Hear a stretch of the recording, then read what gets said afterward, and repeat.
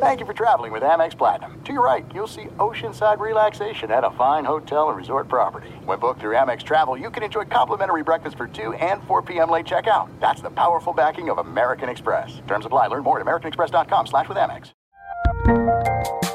There's a lot happening these days.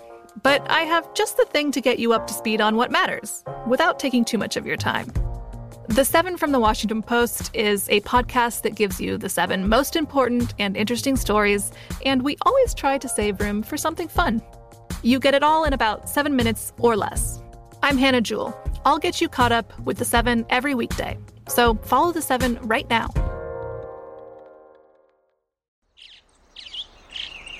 Getting ready to take on spring?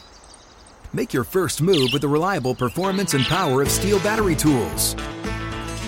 From hedge trimmers and mowers to string trimmers and more, right now you can save $50 on select battery tool sets. Real Steel. Offer valid on select AK system sets through June 16, 2024. See participating retailer for details. When you buy Kroger brand products, you feel like you're winning. That's because they offer proven quality at lower than low prices. In fact, we guarantee that you and your family will love how Kroger brand products taste, or you get your money back. So next time you're shopping for the family, look for delicious Kroger brand products, because they'll make you all feel like you're winning. Shop now, in-store, or online. Kroger, fresh for everyone. What's up, Open Floor Globe? This is Ben Golliver with the Washington Post. I'm joined on the other line by Michael the Pod Pina from Sports Illustrated. Michael, I don't know about you, but I think this was the weekend I snapped. And arguably, you probably think I snapped when you first met me years ago, but I really feel like this was the weekend where it went off the rails. That Lakers-Nets game where there's no LeBron, no Anthony Davis, no Kyle Kuzma, no James Harden, Kyrie and Schroeder get ejected early, and KD only plays 24 minutes. And so this prime-time Saturday night game boils down to Andre Drummond versus LaMarcus Aldridge in a battle of the buyout guys. And I'm just sitting there thinking, okay, NBA, I understand we took 10 games out of this regular season to take it from 82 down to 72. Maybe we should have taken another 15 or 20 games out of this season, because clearly they bit off a little bit more than they can chew. I mean, I'm just looking at the quality of play right now in the league. I mean, it's definitely the dog days, whatever you want to call it. We're all sort of in countdown to playoff mode. So rather than dissect Andre Drummond's double-double too much, or that fluky Boston Celtics win over the Denver Nuggets this weekend, I thought I thought we'd look ahead to the playoffs. What do you think, Michael? Yeah, I mean, I've been ready for this for a while, so I'm right there with you. So good. So here's the way I want to do it. I mean, it's kind of a simple concept, playoff X factors. The guys we're circling, whether it's for lineup reasons, whether it's for matchup reasons, whether it's because they're new guys, we don't know what to expect, just kind of question mark players, to kind of keep your eye on as we get closer. And we're about 5 weeks out from the playoffs now, which sounds like a lot, but I do think it's going to go fairly quickly. And I just think that we should maybe start with the matchups that I was describing earlier, which is LaMarcus Aldridge, for the Brooklyn Nets. I mean, to me, when I'm looking at the Nets being the favorites coming out of the Eastern Conference, and I think it's fair to call them that. I wrote a piece over the weekend kind of laying out their case as overall title favorites at this point. I know some of the odds makers have them in that pole position. And of course, as soon as that piece publishes, they just go and have one of the worst games of their entire season against the Lakers. So thanks a lot, Brooklyn. But Aldridge, to me, does loom large here, right? Because I think when you're looking at Brooklyn's strengths, it's obviously the perimeter firepower from a scoring standpoint. Unbelievable three-point shooting as well, shot creation, getting the free throw line. All those things are kind of covered. But all year long, it's been about matchups in the middle. To me, Aldridge is clearly better than DeAndre Jordan. And, it's no real surprise that he's kind of supplanted Jordan in the rotation. But he's not that big, physical, beefy guy where if you have to match up with the Joel Embiid or you have to match up even with an Andre Drummond, I thought he pretty much got cooked on Saturday night.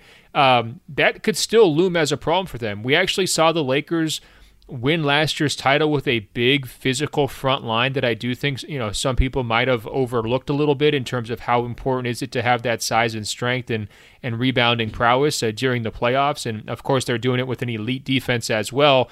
For Brooklyn, do you trust Aldridge to kind of be able to hold up and get them through these 4 series, or do you feel like that's going to be their Achilles heel?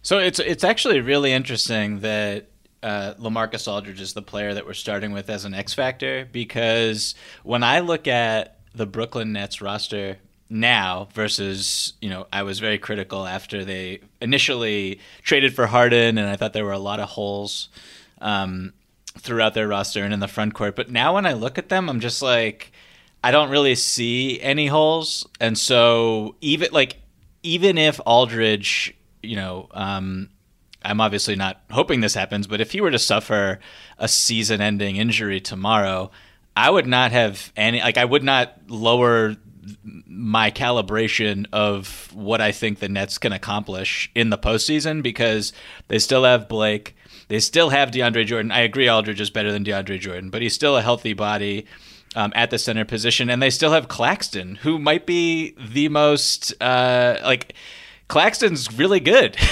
So they have a lot of depth up front now. No, look, I'm in with the you. Front court. I'm with you on Claxton, but it's the same problem with Claxton. I think that's kind of why they went to him against Drummond, because Claxton's going to get bodied by Drummond too. I mean, I love him. I mean, he is so silky in how he moves around the court, fast end to end, really smart defensive player.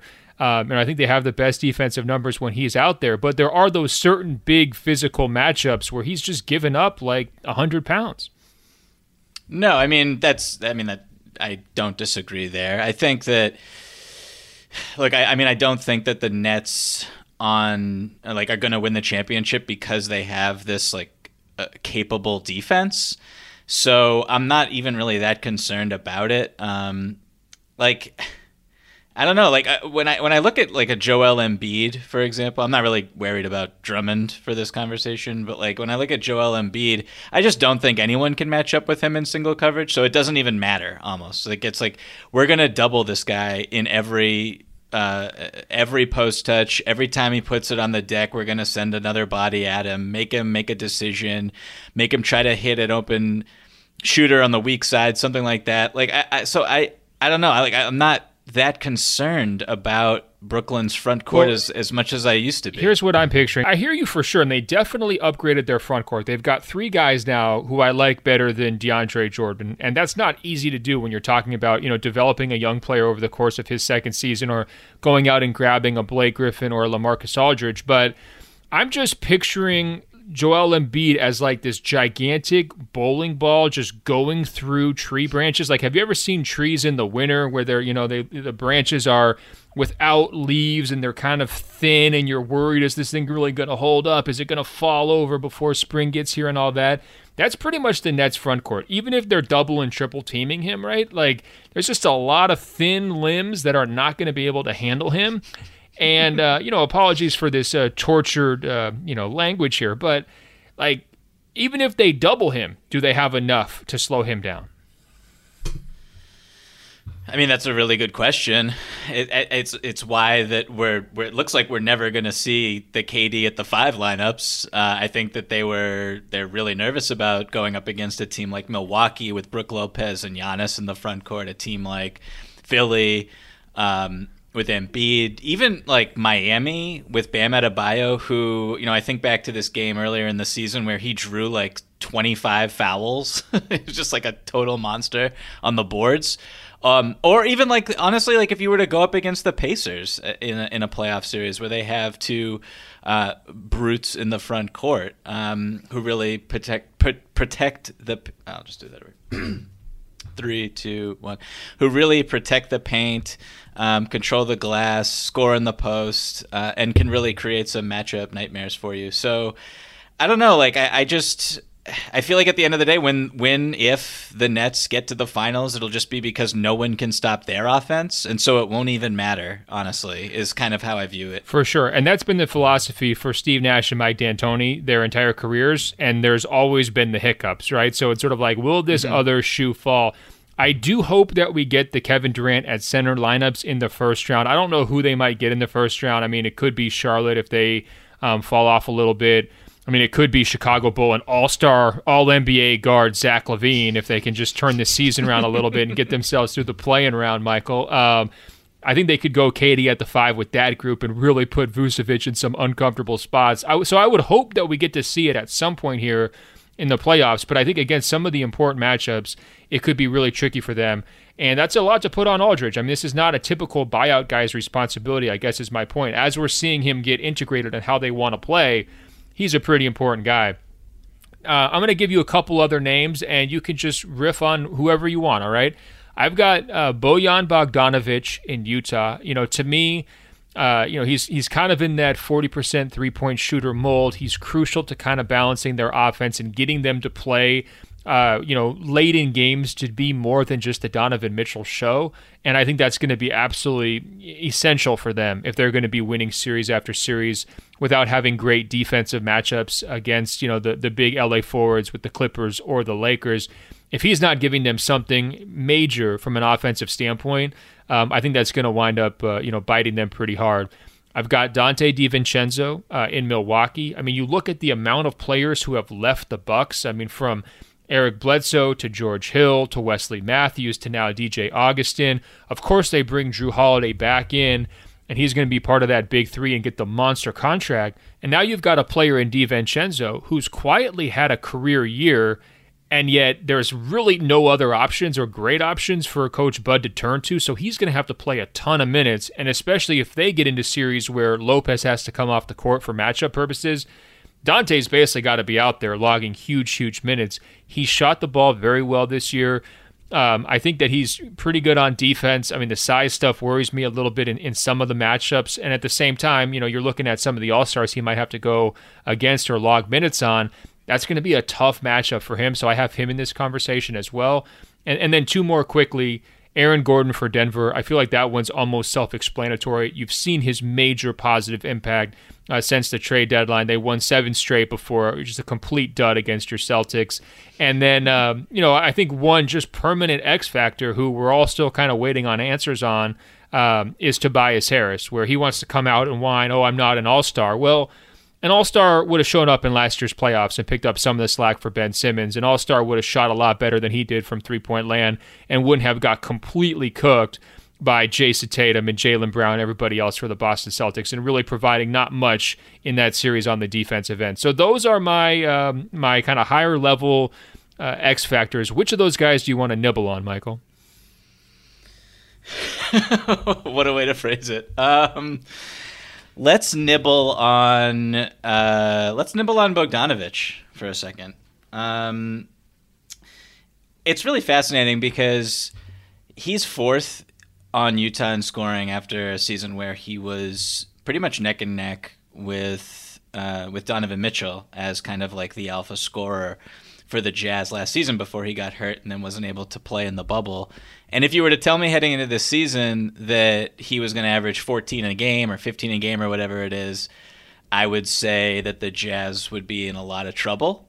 And instead, they're great, and he hasn't even played as well as I think he can. And I think to the whole point of this discussion of whether or not he can be a critical X factor, like I feel like he can go up a level in the postseason for sure. And defensively, it's going to be really interesting to see how he holds up and see how opponents really attack him and hunt him in screen actions and try to isolate late in games. And even if like he's playable late in games, or if Quinn Snyder goes to Joe Ingles in a closing lineup, or George Niang, or just any other body, because he can't live with the defensive issues there. So I think that Bojan's really fascinating because he could take this team up to an even higher level if he plays even better, or even if he plays a little bit more like he did during last year's regular season before he suffered that wrist injury. Yeah, so he was a guy where if you go through his game logs, it's like, hey, if Bojan hits 3 or 4 threes, Utah wins at an insanely high rate. If Bojan doesn't hit a 3, Utah loses at a much higher rate than they usually do all season long. And that's not some huge surprise. I mean, we understand how reliant upon the three-pointer they are as a team, but he's kind of that swing guy to me, right? Where obviously he's averaging fewer points this season, like you mentioned, but you want him out there in late games. The reason why I was thinking of him was that Wednesday night game against Phoenix, because it just ground my gears, Michael. I mean, you get down into a late fourth quarter possession game. Utah is relying really heavily on Donovan Mitchell. I mean, he has 41 points in that game. It's just an awesome performance. He's been great lately. Probably deserves more hype than he's been getting. And the ball kicks to Bojan. Wide open three. This is a playoff preview. There's maybe a minute left in this game. He's got a clean look at it. And what does he do? He double clutches for no reason. He double clutched because he was 1 for 8 from deep on the night, and he didn't want the whole game riding on his shot. You can't have that mentality, Bojan. You've got to step up and be ready to jack it. Instead, he double clutches, winds up shooting, and it misses, and they go on to lose that game in overtime. It just really bothered me. You can't be that double clutcher. You got to let that thing fly. I'm sure they talked about that, after the game as well. And, part of the problem is their other front court scoring options aren't great. And I do think Utah is going to get into a situation where their defense is not going to be as good in the playoffs as it's been during the regular season. They're going to find themselves more reliant upon their offense to win these games. And that's been the case. Look back to last year's postseason. They get into this crazy shootout with the Denver Nuggets because they're not able to have that same level of defensive impact, right? If they want to hit sixth gear, it basically has to happen with Bojan, or it's not going to happen. That's how I view it. All right, Michael, I know you've been dying to talk about Aaron Gordon probably ever since the trade deadline because pretty sure he's like one of your favorite players. He's looked awesome. I think they were 7-0 in the first 7 games, and also their offensive rating with their 5-man group. They've only played 4 games together because Jamal Murray got injured, but it's something like 133.9, I believe, which is just off the charts ridiculous. You're practically scoring every single time down the court. So, needless to say, he's been a clean fit, and he has the potential really to elevate them to being one of the top favorites in the Western Conference. I kind of feel like right now, Denver's the team that nobody wants to play after they got that maneuver. Like Lakers fans, we'd rather play Phoenix than Denver. I think a lot of people are feeling that way in the West. What do you see from Aaron Gordon? And the reason why I put him as an X factor, 5 career playoff appearances, 1 career playoff win. This guy's been in the NBA for a while. That says something about Orlando, of course, and their lack of playoff history, but it also just makes him a question mark. Like, what does playoff Gordon look like? You're right. I do love Aaron Gordon. I'm infatuated with this fit. It's really funny. You look at just his entire career. If you go to cleaningtheglass.com, you're able to see points per shot attempt that a player yields during any season. And up until he was traded to Denver, basically he never got above 108, which is not a great number if you're a primary ball handler, as he was in a lot of different roles for that team, or even just a forward. And in Denver, he's at 131, which is like absolutely ridiculous. And it's all because of the shots that he's taking. Like a lot of them are. It's all because of Jokic. Let's be honest. Yes. No, 100%. It's all Jokic setting him up. It's all screen and roll actions with Murray, back screens where he's just able to cut into the paint and get wide open because defenders are petrified of Jokic. I mean, even just that Celtics game that you mentioned. Like, the Celtics were just throwing, 3-4 bodies at Jokic every time he caught a pass. And, I think that's how teams are going to have to defend the Denver Nuggets in the playoffs. So it's going to be up to Aaron Gordon to really play well off of Jokic, off of the Murray-Jokic pick and rolls, off those DHOs with those two. And, duck in when there's a smaller guy on him because the defense is forced to switch.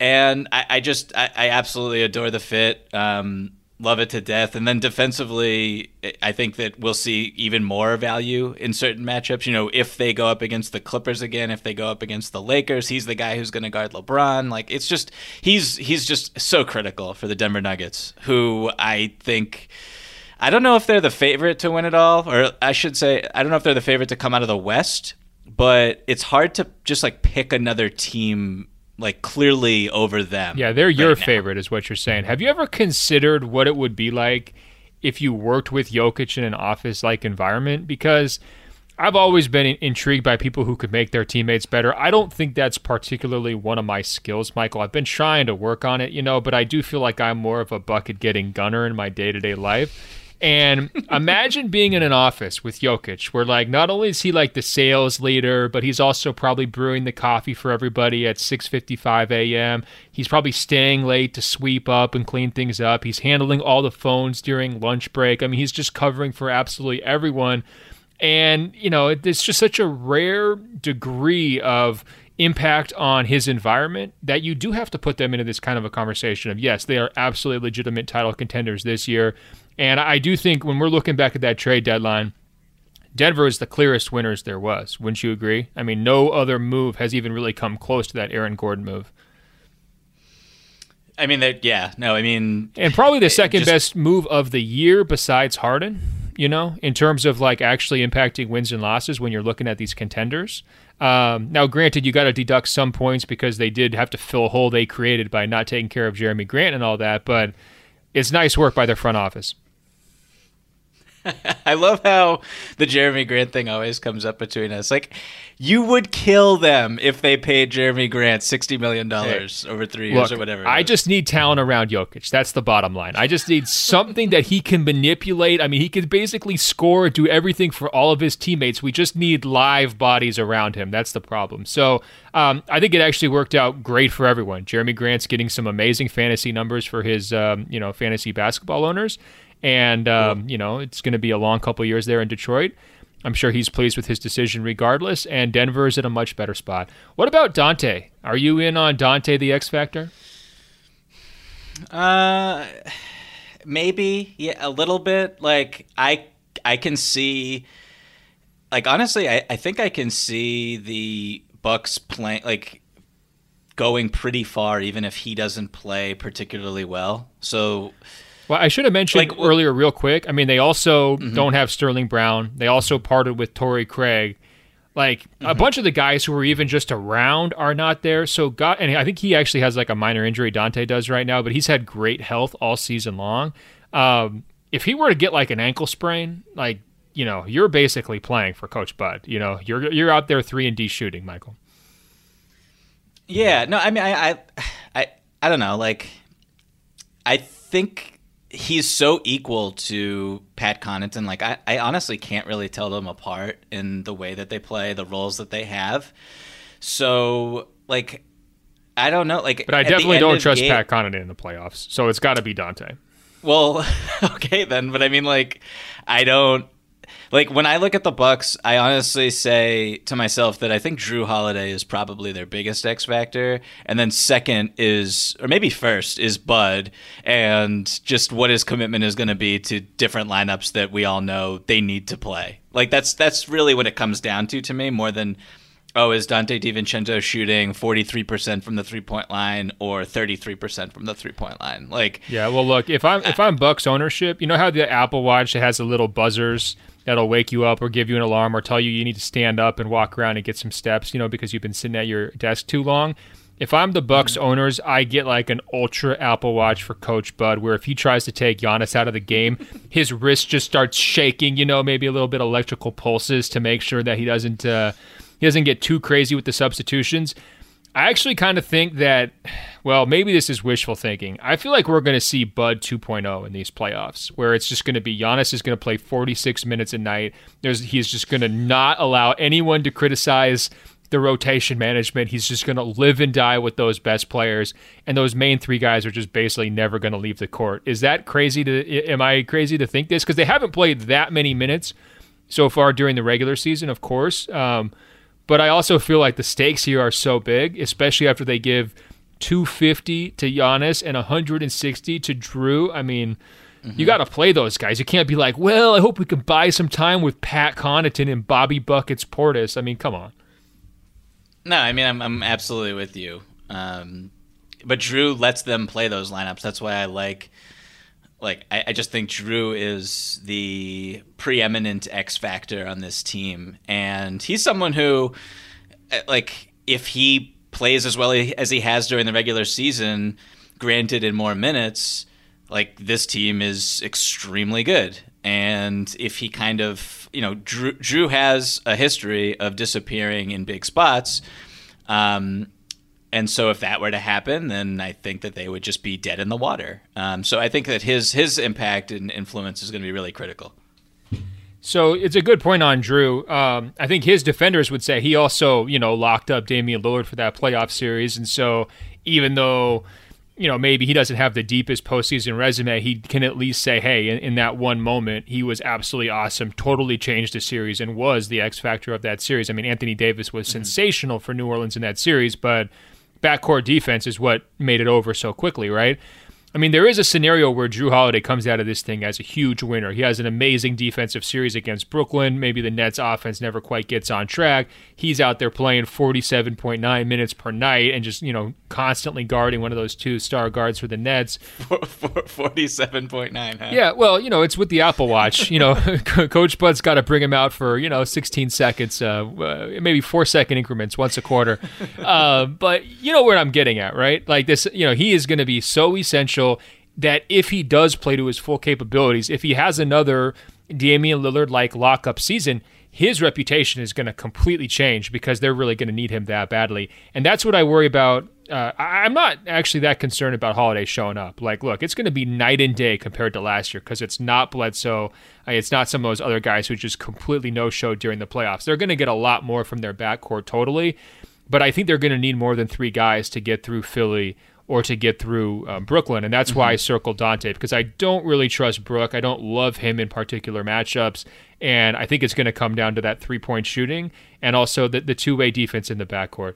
Last one on my list was Harris. Any thoughts on Toby, or do you want to give me some of your nominations? I don't really have anything grand or novel to say about Tobias Harris. No, it's really just like, please show up, right? I mean, come on, like we've been waiting. Will you just please show up? Yeah, like this kind of, you can look at stats in wins versus losses, and they're pretty much the same for everybody. Like players play well when their team wins, typically. For Tobias Harris, the 3-point shooting really stood out to me, though. He shoots 28% from behind the 3-point line when Philly loses and 46% when they win. That's a pretty big disparity. So, yeah, just show up. It's basically the moral of the story. No, it's so true for him. I mean, his 3-point shooting against Boston was even worse.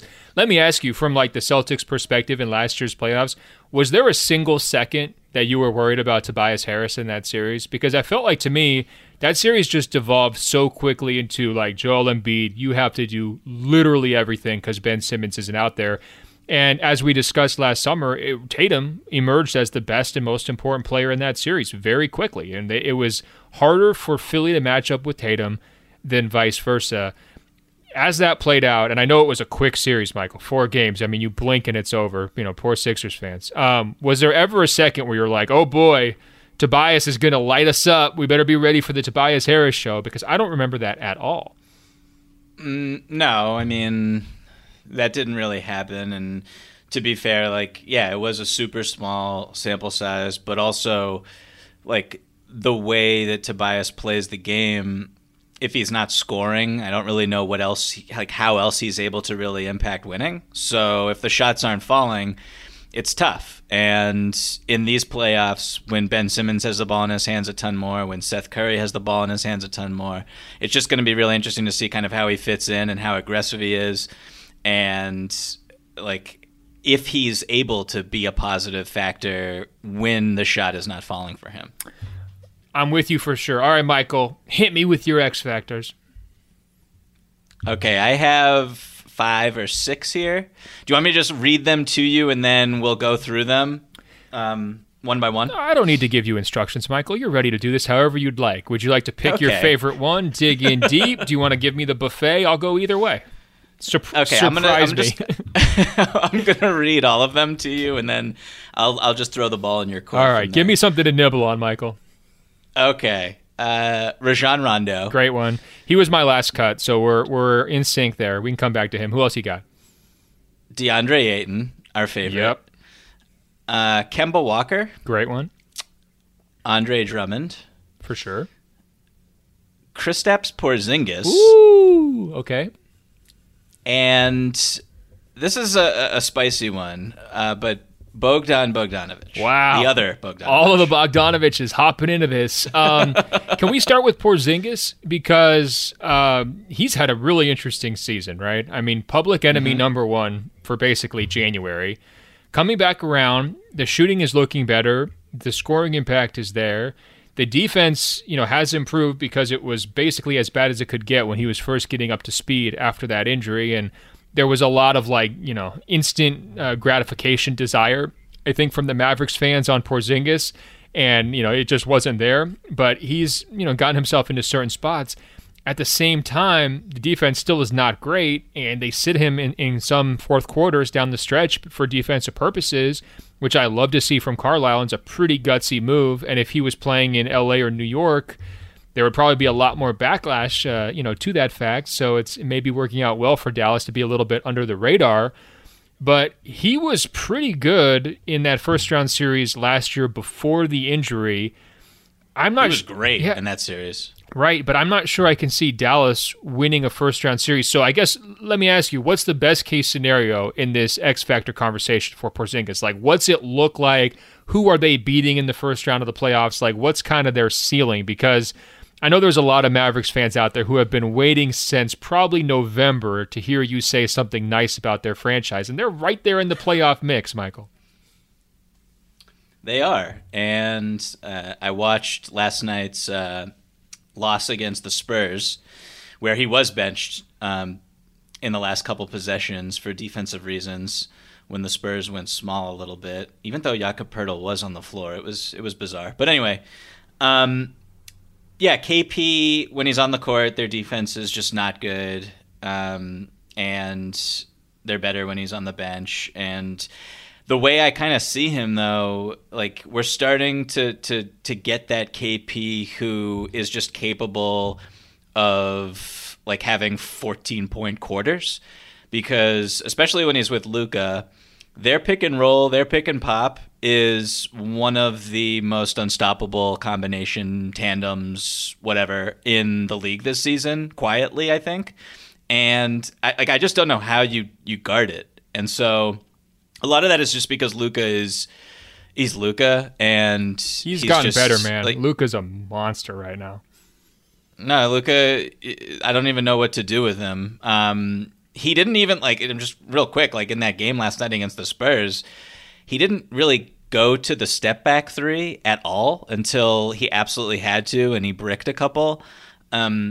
Which was really strange to me because that shot's really been working for him, and it's one of the reasons why you can't switch anyone onto him who's not an elite primary defender, which is why teams blitz him so much, even when he runs a pick and roll with KP, and KP just gets these wide open threes, and he has 35 feet range, so it's. He's so really worked on his complimentary range. Yeah. No, he's really worked on their range. It's awesome how they deploy it. I mean, he's got the ultra green light. I'm sure it drives some fans crazy to see a 7'3" guy jacking from 32 feet, but it is a good shot over the course of a game. If you're sucking defenders out that far, giving Luka more room to operate and giving everybody else on the court opportunities to get a higher percentage shots, it's very helpful, even if it's a little bit unorthodox and unconventional compared to old school basketball. The thing I've noticed about Luka this year, he could have a bad game and he's still 25-5-5. You know what I mean? His bad games. He's a superstar. Yeah, it's LeBron-like, right? I mean, the floor for his production and his impact is high on a night-to-night basis. And then when he really does have it going, when he does go to that step back and happens to hit 3 or 4 of them, like he did against Boston, we talked about that. It's just obscene, and so the ceiling is super high too, but he's got himself into that category already. There are very few players in that mold where even their off nights are awesome nights. So what is the most likely scenario here, do you think, for the Mavericks in terms of the playoffs? I see them as a first round and out team. I just not sure that they can match up well enough with any of the powers, whether it's Utah, Denver, or the LA teams. If they got Phoenix, I think that would actually be kind of a bloodbath series and really fun to watch. But I think I trust Phoenix's two-way balance more than I do Dallas's, and so maybe it goes 7. there's probably a couple games in there where Luka has 45 and it's just like, oh God, let's ramp up this hype train one more time. But I still think I'd probably pick Phoenix in that series. What about you? I would also pick Phoenix, but the reason why I'm selecting KP as an X factor here is like if there were 2 or 3 games where both he and Luka were actually operating at their apex, like that's just tough to beat. Like I don't really know how you stop that. And so like the thing about Porzingis also is like he's starting to crash the offensive glass. Like he's doing things that big men do without a play being called for them and positively impacting the game. And so if he continues to do that, play with high energy, clearly he has more confidence in his body and what his body can do right now, which is a really good sign for him and for the Mavericks. So if he can stay healthy, if he can knock down the threes, space the floor, but then also be a little bit more aggressive in the paint, like I just don't know how you stop this team. Michael, I'm wondering if you're being fraudulent here. I'm wondering if you're picking KP as your X factor because you're counting on him to not come through and you just want to lay the groundwork to be like, I told you he was the X factor so you could just crush him when they lose. Is that true?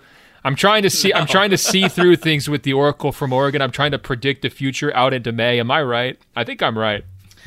No. I'm being genuine. I'm always authentic with you. Well, there is a scenario where it goes dark though, right? There's a situation where Luka is in just full pout mode. They're going out in 5 games in the first round. Porzingis can't play down the stretch. Everyone's saying, God, when is Luka going to get some help? It kind of goes back to the Giannis conversations from past years. Everyone looks at KP's contract. Oh, this is the impediment to really getting them to a better place as an organization. Like that is also in play. I'm not predicting that will happen, but that's why he is a great X Factor pick by you because the spectrum here is vast in terms of how this could play out. Yeah, and it's so funny you bring up that contract. We did our worst and best contracts in the league episode last week, 2 weeks ago. Oh, yeah. If we did that in January, he would have been number 1. Yeah, I think I said on an episode that I thought his contract was one of the worst potentially in the entire league. And it didn't even cross my mind to include him on that list anymore because of just how well he's playing. No, we overreacted, and we weren't alone. I think we got way into, this is who Porzingis is going to be forever because, he was coming off that knee a little bit slowly, and I'm glad that he's in a better spot. And, we'll see exactly how many minutes he can hold up. I mean, last year, there was the issue of composure. He got ejected from a game, and there was also an injury in the playoffs. So there's all sorts of question marks around him for sure. There's no distance too far for the perfect trip. Hi, checking in for... Or the perfect table. Hey, where are you? Coming! And when you get access to Resi Priority Notify with your Amex Platinum card... Hey, this looks amazing. I'm so glad you made it. And travel benefits at fine hotels and resorts booked through Amex Travel, it's worth the trip. That's the powerful backing of American Express. Terms apply. Learn more at americanexpress.com/withAmex. The 2024 presidential campaign features 2 candidates who are very well known to Americans. And yet, there's complexity at every turn. Criminal trials for one of those candidates. Young voters who are angry. The Campaign Moment podcast from The Washington Post gives you what matters. I'm Aaron Blake, and I'm covering my 10th election cycle. My colleagues and I have insights that you won't find anywhere else. So follow The Campaign Moment right now, wherever you're listening. The wait is over. The Chi is back on Paramount Plus, and the stakes have never been higher. Everything changes on the South Side when a new threat comes to power in the Showtime original series from Emmy winner Lena Waithe. Battle lines will be drawn, alliances will shift, and danger lies around every corner, leaving everyone to wonder who they can trust. Visit ParamountPlus.com/The Chi to get a 50% discount off the Paramount Plus with Showtime annual plan. Offer ends July 14th. Subscription auto-renews. Restrictions apply. Getting ready to take on spring? Make your first move with the reliable performance and power of Steel battery tools. From hedge trimmers and mowers to string trimmers and more, right now you can save $50 on select battery tool sets. Real Steel. Offer valid on select AK system sets through June 16, 2024. See participating retailer for details. Remind me of a couple of your other X factors we can dig into. Let's do Rondo. Yes, let's do Rondo. So, Patrick Beverley gets himself ejected from the Suns game. He's throwing some crazy elbow at Chris Paul. That was ridiculous, by the way. Well, here's the thing. That's been an issue for them. And I don't think it gets talked about enough when we're saying, okay, what are the Clippers' potential weaknesses? Beverley is not the same defensive player he was a couple years ago. In big games, he is often in foul trouble and kind of not reliable in moments when you need him to be. And he had injury issues in last year's playoffs as well, and he's older than I think people expect or think, and those could pop back up. So I feel like not only was it smart to move from Lou Williams, who just is not a playoff player, to Rondo, who's got this playoff Rondo myth around him, some of which I think is slightly overstated, but certainly if I have to pick one of those two guys for a postseason run, I'm definitely taking Rondo. But I also think a little bit of it was insurance for Beverley, where it's like, all right, well, how much can you really count on this guy in big moments late? And then also, Reggie Jackson's a traffic cone out there defensively, and he's had some awesome offensive numbers playing with the Stars this year, and I do think that he probably deserves a little bit of credit for that, and certainly I'm not spending a lot of time praising Reggie Jackson on this show or basically anywhere else, but okay, give him credit for that. But if you're saying fourth quarter, who do you want to attack in the playoffs? Reggie Jackson, he's right up there with Porzingis in terms of like the top targets of anybody who you want to go after in crunch moments. So that's going to make Rondo he's a central piece for what the Clippers want to do, because I think he's more reliable than Beverley, and at the same time, he's not Reggie Jackson, and that helps too. So playoff Rondo is not a myth. That's the wrong word. I would say it's scripture at this point. It's etched in stone. This is what he is. He's incredible in the postseason. Wait, you can't take it away from him. Did the Mavericks retire his playoff jersey? I'm trying to remember in that playoff series. Oh, that's right. He quit after 2 games. I'm sorry. He had a back injury. Yeah, a back injury, okay, and that prevented them from giving him his playoff share because they didn't want him to go, pick up the direct deposit, and strain it further. So they just cut him out of the playoff checks. Exactly. Those are deep cuts. Exactly. We don't need to go down that route. No. Tell me best case scenario for the Clippers with Rondo. Title? And he's now kind of like smirking over at LeBron and saying, "Oh, you guys should have kept me and not gone for Schroeder." I mean, yeah, best case scenario, 100% is they win the championship. I don't know if he's going to be like on the floor. I thought you were going to say, I don't know if he's going to be Finals MVP. Thought about it. I thought about it. But like the first impressions here of him in LA with the Clippers have been so good. Like in 68 minutes, he's plus 57. And that's a very small sample size, and there's a lot of stuff that goes into it. But if you've just watched him play, he just looks so comfortable. I mean, the first game was a little tough, but ever since then, he's been hitting his threes.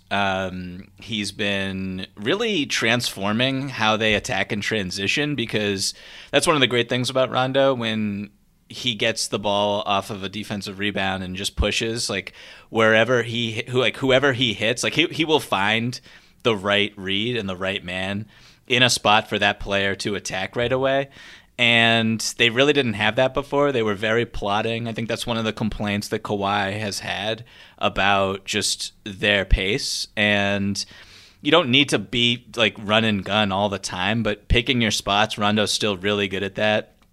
And I think the Pat Beverley's injury, now he's out, 3 to 4 weeks. And I mean, with Terrence Mann, with Reggie Jackson, who offensively has been really good, with Rondo, with Kennard, I just don't know, like, is Pat Beverley just going to be the starting point guard on the first game of the playoffs? Or are we still going to do that? Or are the players who've been actually playing better this season going to get the minutes? I think that's a really interesting question, and that's one of the factors why I had Rondo here. I don't think he's necessarily insurance. I think he could be potentially an upgrade over Pat Beverley during spots in the postseason. No, I agree for sure. And, look, they're not going to have a lot of time to sort those questions out because their first-round series is going to be tough. You know what I mean? Like, they could be in a situation where they draw the Lakers in the first round. They could draw, Damian Lillard, the guy who loves to wave people off the court in the first round. They could draw Luka in the first round, and the Clippers struggled with Luka in last year's first round. So kind of no matter how that matchup shakes out for them, they're going to need to be ready early. Beverly's health and role is a big question for them. All right, who else you got? Well, you brought him up at the top when we were talking about LaMarcus Aldridge, and that is Mr. Andre Drummond. So let me ask you, did he make the right call in picking the Lakers over the Nets? Because remember, I had my whole fantasy where Drummond and PJ Tucker and everybody was going to go to Brooklyn, and pretty much everyone did except for those two names. Drummond, I was kind of surprised that he picked the Lakers. Kind of impressed, frankly, because I wasn't sure exactly what kind of a role he was going to get, because they did have a bunch of centers in the mix there. But he has supplanted Marc Gasol. I understand Marc Gasol is not entirely thrilled about that, but at least he's being a good team player. I appreciate him for that. Called that one. Yep. He's a veteran. You understand how those kinds of things go. But that was like the best case scenario from Drummond on Saturday night. And there is a world where that front line, Drummond, Anthony Davis, and LeBron James, just kind of like shoves the ball down teams' throat in the playoffs, sort of like the Lakers did last year in the postseason as well. And they're just kind of, dictating the terms of the game with that size, athleticism, and strength. At the same time, Drummond's got this long track record of basically screwing up offenses that he's on, because there's just no spacing. And eventually you think, well, maybe there would be a matchup where that kind of screws them up. It's really hard to evaluate because we haven't seen Drummond yet with the two stars, and it could be a while until we see that. I don't love having a big traditional center in the paint when LeBron's trying to drive in there, play after play after play. It feels like that could be a little bit burdensome, but he always finds a way to make it work with guys. So I'm curious, are you all in on the Andre Drummond experience after seeing him take apart one quarter of the Brooklyn Nets on Saturday, or do questions linger? And did he make the right call? Should he have gone to Brooklyn instead? I guess with Drummond, I'm not all in, I'm not all out. I'm fascinated to see just how this works. The Brooklyn Nets game really, I'm watching that and I'm just like, how did the Lakers get Andre Drummond? How is this fair? It was the first time that those questions actually were crystallizing in my brain when he was going 1-on-3 against, granted, not the biggest, beefiest defenders, but just overpowering guys in the post and getting to his hook and just looking really comfortable. And there were the plays that you're referencing where, he'll just fake a dribble handoff and go careening towards the rim and have no idea what he wants to do and shoots it underhanded and it doesn't even touch the rim. But those are just, I think that those possessions will just absolutely disappear when LeBron is healthy. All part of the experience. All part of the experience. Are we sure he can control that though, I guess we'll see. The way I've kind of viewed it from through an optimistic lens is he is such an upgrade over what they had with Dwight Howard last year. And Dwight Howard was not bad last year. To have this guy he's Dwight, but he's way more athletic than I think people give him credit for. And he creates legitimate problems. And late in a clock, if he has the ball in his hands, he can make things happen. And he has a pretty good, maybe I'm giving him too much credit for the playmaking. And some of it is him just being super bold with the ball and really willing to make kind of ridiculous passes that pay off maybe one every 5 times he tries to pull them off. I don't trust his passing, man. I'll tell you, him and Ayton keep it simple in these playoffs. That's what I'm saying for those two guys. No, that's fair. But just the fact that he's going to be with LeBron, with AD, if he's a backup center for stretches, that's kind of ridiculous, man. Taking Andre Drummond when Anthony Davis is resting, that is, you can't breathe if you're the opposition there. It's really helpful in a bunch of their potential matchups to have him as well, right? You can use him against Gobert. You can use him against Jokic, just like the Lakers did with Dwight Howard last year. Your point on his passing, by the way, I'm not trying to be too down on him. If you compare it to what they had at that spot last year, guys like Dwight and JaVale, where that ball's never coming back out, right? Or something bad's going to happen. he's certainly a big upgrade there. You just want to make sure he sticks to, what he does best and doesn't overdo it in key moments. But, a possible matchup with Nurkic probably wouldn't happen, but, potentially, him, Zubac. I mean, there's kind of centers you have to deal with. Even Ayton. I mean, pretty much whoever the Lakers would need to deal with in the first round, Drummond's going to help from a matchup standpoint for sure. And I'm really excited to see what LeBron can do in terms of like elevating Drummond, because Drummond has been stuck with some of the point guards that I would least like to play with in NBA history, right? I mean, it's been Reggie Jackson. It has been Colin Sexton. And look, he's a talented scorer, but I don't really view him as a distribution-minded point guard. And so it's a situation where he's always kind of like, a round peg in a square hole. LeBron will bring the best out of you. He got great minutes from Dwight Howard, and so I actually think Drummond's going to look better when he's surrounded by talent than he even has here, where he's gotten to showcase a little bit for the Lakers. Still, fit questions to me are real.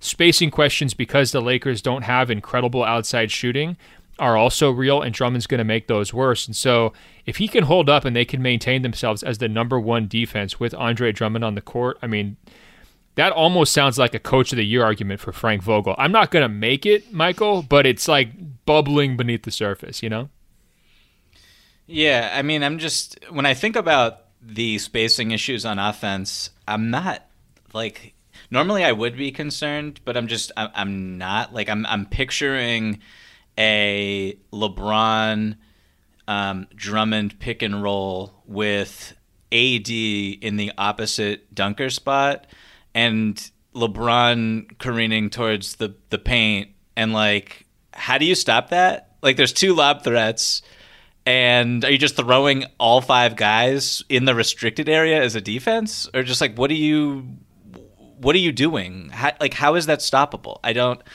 know. But I think when I think about like the downside for Drummond, I think it's on the defensive end for sure. That's been his Achilles heel as a player throughout his entire career, really. And there were spots. But if you had to pick any four to pair him with to cover him up, it's Davis, right?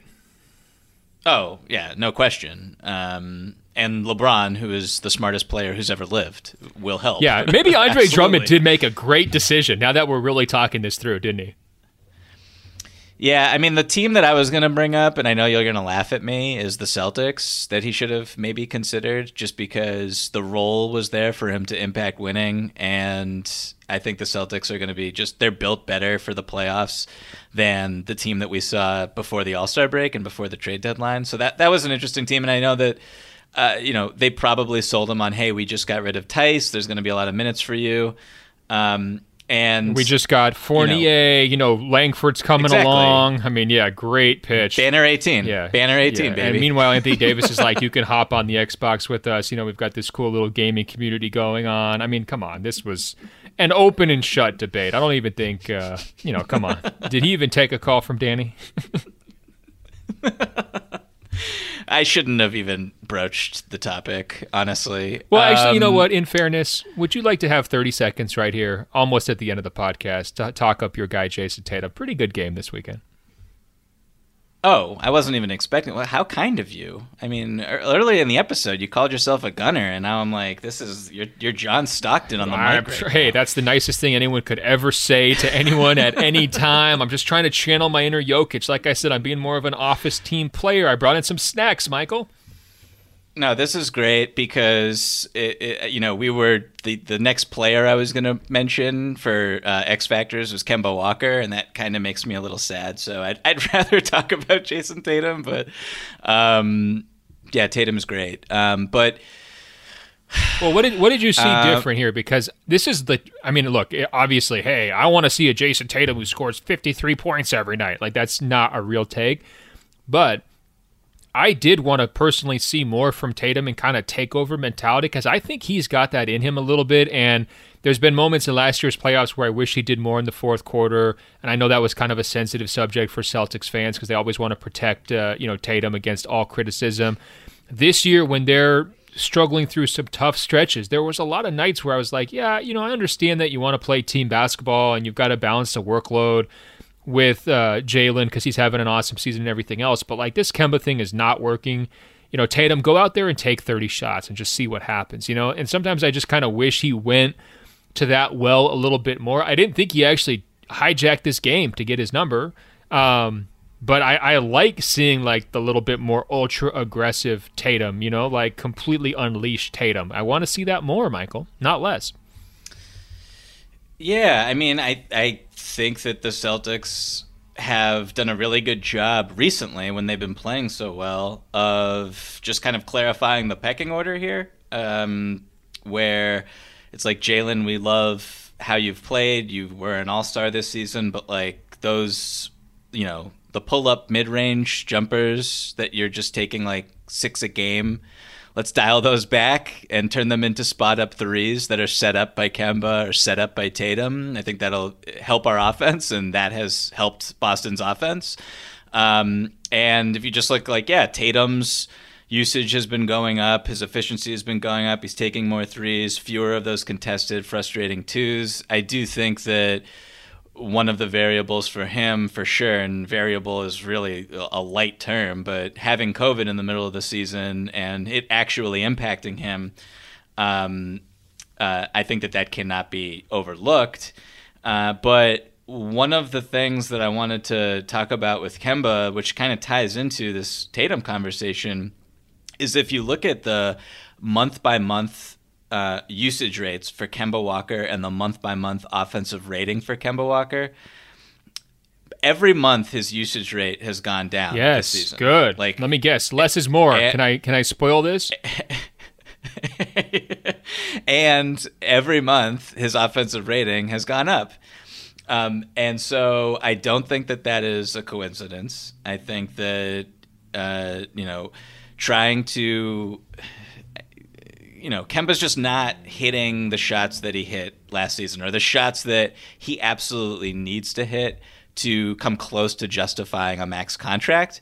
And so when you have him, less is more is a good way to put it. Maybe a little crude. This is bringing me back to like algebra. Do you remember like as x approaches 0, y approaches infinity? Do you remember that at all? Where like you get the little curve just like taking off. So like I think if Kemba never shoots, Boston will score every possession if we continue this trend going forward. Maybe one of the dorkiest things I've ever said on this podcast, but I know there's a few math guys out there that are with me. And I actually think it's true. Like, of course, give him 10 shots a game, right? That's all we really need from Kemba. And I actually think cutting his minutes is a smart play too. Okay. I don't need to, be that critical of Kemba. I still think that he's very good and very important. It's just like the pull-up twos that were a staple of his game for basically his entire career have been like atrocious all year long. He's never been able to find it. And so the way he's drifted away from that shot has been just a boon for Boston's offense when he's on the floor. And I do think that, his great value is as someone who's like super speedy, super zippy, can get into the paint and then find open shooters. Like the fact that they have Fournier, they have Tatum, they have Jalen, they have really good outside shooters now who are reliable. Like Kemba, the playmaker, I think might be what his destiny is and the best version of himself on this year's team. And so them trying to find that and find that balance a little bit more as the season's gone on has been good for them. Yeah, I mean, look, the point on the jumper, I mean, it's ugly, Michael. 42% from 10 to 16 feet. That's down from 47% last year. 34% on 16-foot to long twos to the three-point line. That's down from 47% last year. And on threes, 34% down from 38% last year. So, yes, go to the basket, drive and kick, keep the ball moving, don't trust yourself whatsoever. And, I think that's the formula for Kemba Walker's offense. Yeah, so that's basically all I have to say about Kemba. But and I actually love this. I mean, less Kemba equals more Tatum, more Brown. So that's your formula, and I actually really like that for Boston. It could mean more Fournier too, and that's fine as well because at least he's going to get you buckets on that end. All right, I think you're last. You have one guy left, right? If I'm not mistaken. I have two actually, and one of them is DeAndre Ayton, and we kind of I don't know. We talked at length about him. I don't know if you want to go back and circle back to that conversation. I think it boils down to he's never been in the playoffs before. He's an inconsistent player. He showed us last week against Utah that like when he really shows up with amazing energy, focus, he can absolutely impact a game with his athleticism, size, rebounding. It's not the widest skill set on offense, but he can get you some points. And then it really just comes down to, can he stay out of foul trouble, maintain, good effort, focus, and hold down that backline defense for Phoenix. If they're going to advance in the playoffs, he's going to have to play well. I don't really see any way they can kind of massage around it. I mean, they do have Saric there as a small ball option, but as we've discussed, centers are going to play real minutes in the first round of this playoffs. I'm not sure they're going to be able to get away with kind of like they get a C performance from DeAndre Ayton in the first round, they are probably losing. If they get a B+, they're probably winning the series. So that makes him a classic X factor. I'm just going to boil it down to you this way, Michael. 1 to 10 scale, how much do you trust him right now? 10 being he's your lifelong confidant. 0 being, he's a con man who has a Netflix documentary about how he's bilked senior citizens out of $500 million. I think 7. Wow. Yeah. I'm probably at more of like a 4.5, but okay. Oh, wow. I thought you were feeling better about DeAndre. Well, yes, but here's the problem. I don't want to judge him on his best day or his worst day because that's always a trouble. You got to look for that baseline. I did feel like that Utah game might have been his best day in terms of like how much love he's gotten over the last couple of years, and I've just never seen him play with that level of major impact against good quality competition on a regular basis. Some nights it is awesome, right? Absolutely. Other nights it's just been a little bit shakier. So I'm just very much in prove it mode with him, but I would love for him to prove me wrong because that means Phoenix is going to be a huge story in this postseason. So I guess I'm just leaning a little bit more to the skeptical side. But why are you a 7? Well, the on-off numbers with Ayton earlier in the season were some of the worst in the entire NBA, and it was very concerning. And if you just look at them right now, he's like their defense is good when he's on the floor. Their offense is a lot better when he's on the floor. Their field goal percentages basically in every zone are stupendous when he plays now. And that's, not all of that is just because of him, but he does have an impact as one of the more efficient role men in the league. He's really, like, the thing about him is, is he going to be the guy who, wants an expanded role and wants the post touches and wants to make decisions on the short roll? See, I'm worried about that for next year. I think this year Chris is in his ear so much that he doesn't want anything. He wants what Chris says he wants. Exactly. And so, like, there was that article on ESPN earlier in the season about how he's kind of studied other big men who've played with Chris Paul and looked at the contracts that they've gotten from playing with him. So, do you think he studied that, or do you think Chris Paul emailed that to him and was like, memorize this list. I got DeAndre Jordan paid. I can get you paid. No, I think that's a possibility for sure. I actually completely believe that anecdote because you'll remember during his pre-draft interview where they were like, what are your life goals? And he's like, I just want to get that giant second contract. And everybody's like, you're not supposed to say that out loud, DeAndre. Just an all-timer. I love going to those press conferences before the draft. You never know exactly what's going to happen. Guys are nervous. They're not completely polished yet because obviously they're 18 or 19. Just great honesty from DeAndre Ayton. I'm just trying to get paid. Give me that $200 million. All right, bro. Yeah. So like a lot of just how he's played in a streamlined role and accepted it and excelled in it and improved throughout the season. He just looks so comfortable. Like, I don't think that Utah Jazz game is an outlier by any stretch of the imagination. I think that this is kind of the track that he's on. And yeah, like I feel pretty good about him a little bit more. I've watched a lot of Suns games over the past couple of weeks, and you feel good the more you watch him, which is a very good sign. But like, I don't think that like Saric, who's been great this year in his role, I don't think that he's like a plan B. Like if Ayton doesn't work, then that's it totally for Phoenix, which is why I wanted to have him on this list. Like Saric is a backup 5. he's not a starting five. 100%. 100% agree. All right, who's your last one, Michael? The little Bogdanovic. Oh, interesting. Okay, so this is a little bit of a different conversation because most of these guys we've talked about are either sort of like contenders. I mean, I guess not Boston, but pretty much every other team that we've talked about are in the contender class. I'm having a hard time seeing that with the Atlanta Hawks. I mean, right now they're in the 4th seed. They've got to be loving life. Nate McMillan turnaround has been just a monster story for them. So why do you have Bogdanovic here? Is it the idea that like if he gets red hot, they could shock somebody in the first round, or are you seeing even bigger things for the Hawks? I was pretty high on the Hawks coming into this season after, they signed Gallo, they signed Bogdanovic, and we just haven't been able to see like apex Bogdanovic really, like it took him a long time to kind of get going. And since the All-Star break, he's just been absolutely like a human torch. And I just fantasize about lineups where, he's with Trae Young, he's with John Collins, he's with healthy DeAndre Hunter, Clint Capella.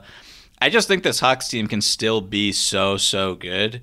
And for whatever reason, I think a lot of the rationale was, health-based earlier in the season when they were struggling. And now, if everyone can get healthy heading into the playoffs, the fact that they might have or position themselves to have home court in the first round is kind of a big deal. Like, I could see them winning a playoff series. And if this guy, I don't know if you saw the Hornets game yesterday, where he was just, like, hitting step-back threes over he hit one step back three from the left wing. I think it was over like Jalen McDaniels. I was going to say I thought it might have been over Mitch Kupchak's son or Michael Jordan's cousin. I mean, that was one of those games like it's another one, and bringing it back to my original point, another game where like half the important players are just not out there on the court. So not to take away from his performance, because we've been waiting for that, and every time I see a line like that from him, I'm just like, God, I wish he was on Milwaukee. This would be such a more interesting postseason, but I'm with you. So if they're 4-5 against Miami, you think they could beat Miami? Miami's a tough one. Yeah, the answer is no. They're going out in the first round. Yeah. If Oladipo is just like, I don't know what's going on with his knee, and if Dragic can't get right, then I could see a door sliding open for Atlanta, honestly. But yeah, I don't know who would be there. Like if they were somehow matched up against the Knicks in round one, like yeah, I think they'll beat the Knicks. So you see Atlanta rising to the 1 seed then.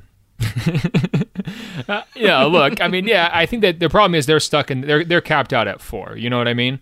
So unless New York really pulls something together here, I just don't see them unseating Miami. I think it's going to be Atlanta, Miami in the 4-5. I think Charlotte's bound to come back to earth. I guess Boston could sneak their way into that. What if it's Atlanta-Boston? I mean, I think I would still take Boston that series, wouldn't you? Yeah, of course. Who are you talking to? All right, actually, let me take that back. I'll take Atlanta in that series. That's how Atlanta gets to the second round. The only team that they could reasonably play and actually beat is the Boston Celtics. Atlanta is like the JV Celtics when I look at how their roster is constructed. I can't wait to come onto this show. Look, if Atlanta gets Boston the first round, I'm going to come on. Everything I've said about Trae Young before, about his defensive numbers and his shot selection, that's all going out the window. And we're going to talk about Trae Young as the number 1 all-star snub. Look at this guy turn his season around. We're going to be all NBA. It's going to be great. I can't wait for the Trae Young is actually John Stockton 2.0 PowerPoint presentation. That's going to be great. We'll see how it goes, Michael. Hey, if you'll indulge me for 1 second, I want to close this conversation up with one question we got from Michael. And, Michael, every once in a while I can kind of finish your sentences and vice versa. And I kid you not, this email, he was like buried deep within my brain when I got this over the weekend. He writes, "We are less than 1 month away from the release of Ben's book, Bubble Ball. If you haven't already, go pre-order it." Again, I did not pay him to write this. He says, "Ben, can you give the fans a tease of what to expect? A hint of a favorite story or an untold quote? Keep up the great work. Can't wait to read the book." So I really appreciate that email from Michael. What was amazing, though, is he sent it as I was filming an extended video teaser of the book for Instagram. It was just like we were completely in sync. And I believe Michael's in Tasmania, halfway across the world there in Australia. So it was just absolutely wild for all that to come together simultaneously. Michael and everyone else, if you're interested in that book, or getting a look inside of it, I did put together a video where I kind of basically unboxed it. It showed up from my publisher last week. It was a very exciting moment. I kind of went through the process of showing off the cover, showing off some of the details, various things, just kind of as a first look. It's kind of a long video, Michael. I'll be honest. It's like 7 minutes long. So maybe like 6.5 minutes too long on that one. That's okay. But if you are interested in that, the book comes out May 4th, and you can get a nice preview on my Instagram page at ben.golliver. All right, Michael, we've reached the end of another episode of Open Floor. Awesome list with the X Factors, but you know what? We always forget somebody, guys. So email us in our X Factor snubs. Who are you circling for these upcoming playoffs as guys who could impact playoff series, impact teams, deep postseason runs? Email us, openfloormail@gmail.com, openfloormail@gmail.com. Michael is on Instagram and Twitter at Michael V as in Victor Pina. As I mentioned, I'm on Instagram at ben.golliver, on Twitter at Ben Golliver. You can find our show's page on Apple Podcasts by searching for Open Floor. That's 2 words. When you find it, scroll down. It will say rate and review. Tap 5 stars. It's just that easy to help us spread the word. Michael, we're going to be back later this week with a bunch of awesome questions we've already gotten, and I'm sure some more sarcastic comments about the quality of play in this week's NBA. That's okay. We're just anxious for these playoffs. I cannot wait for them to get started next month. Okay, Michael, until later this week, I will talk to you. Talk soon, Ben.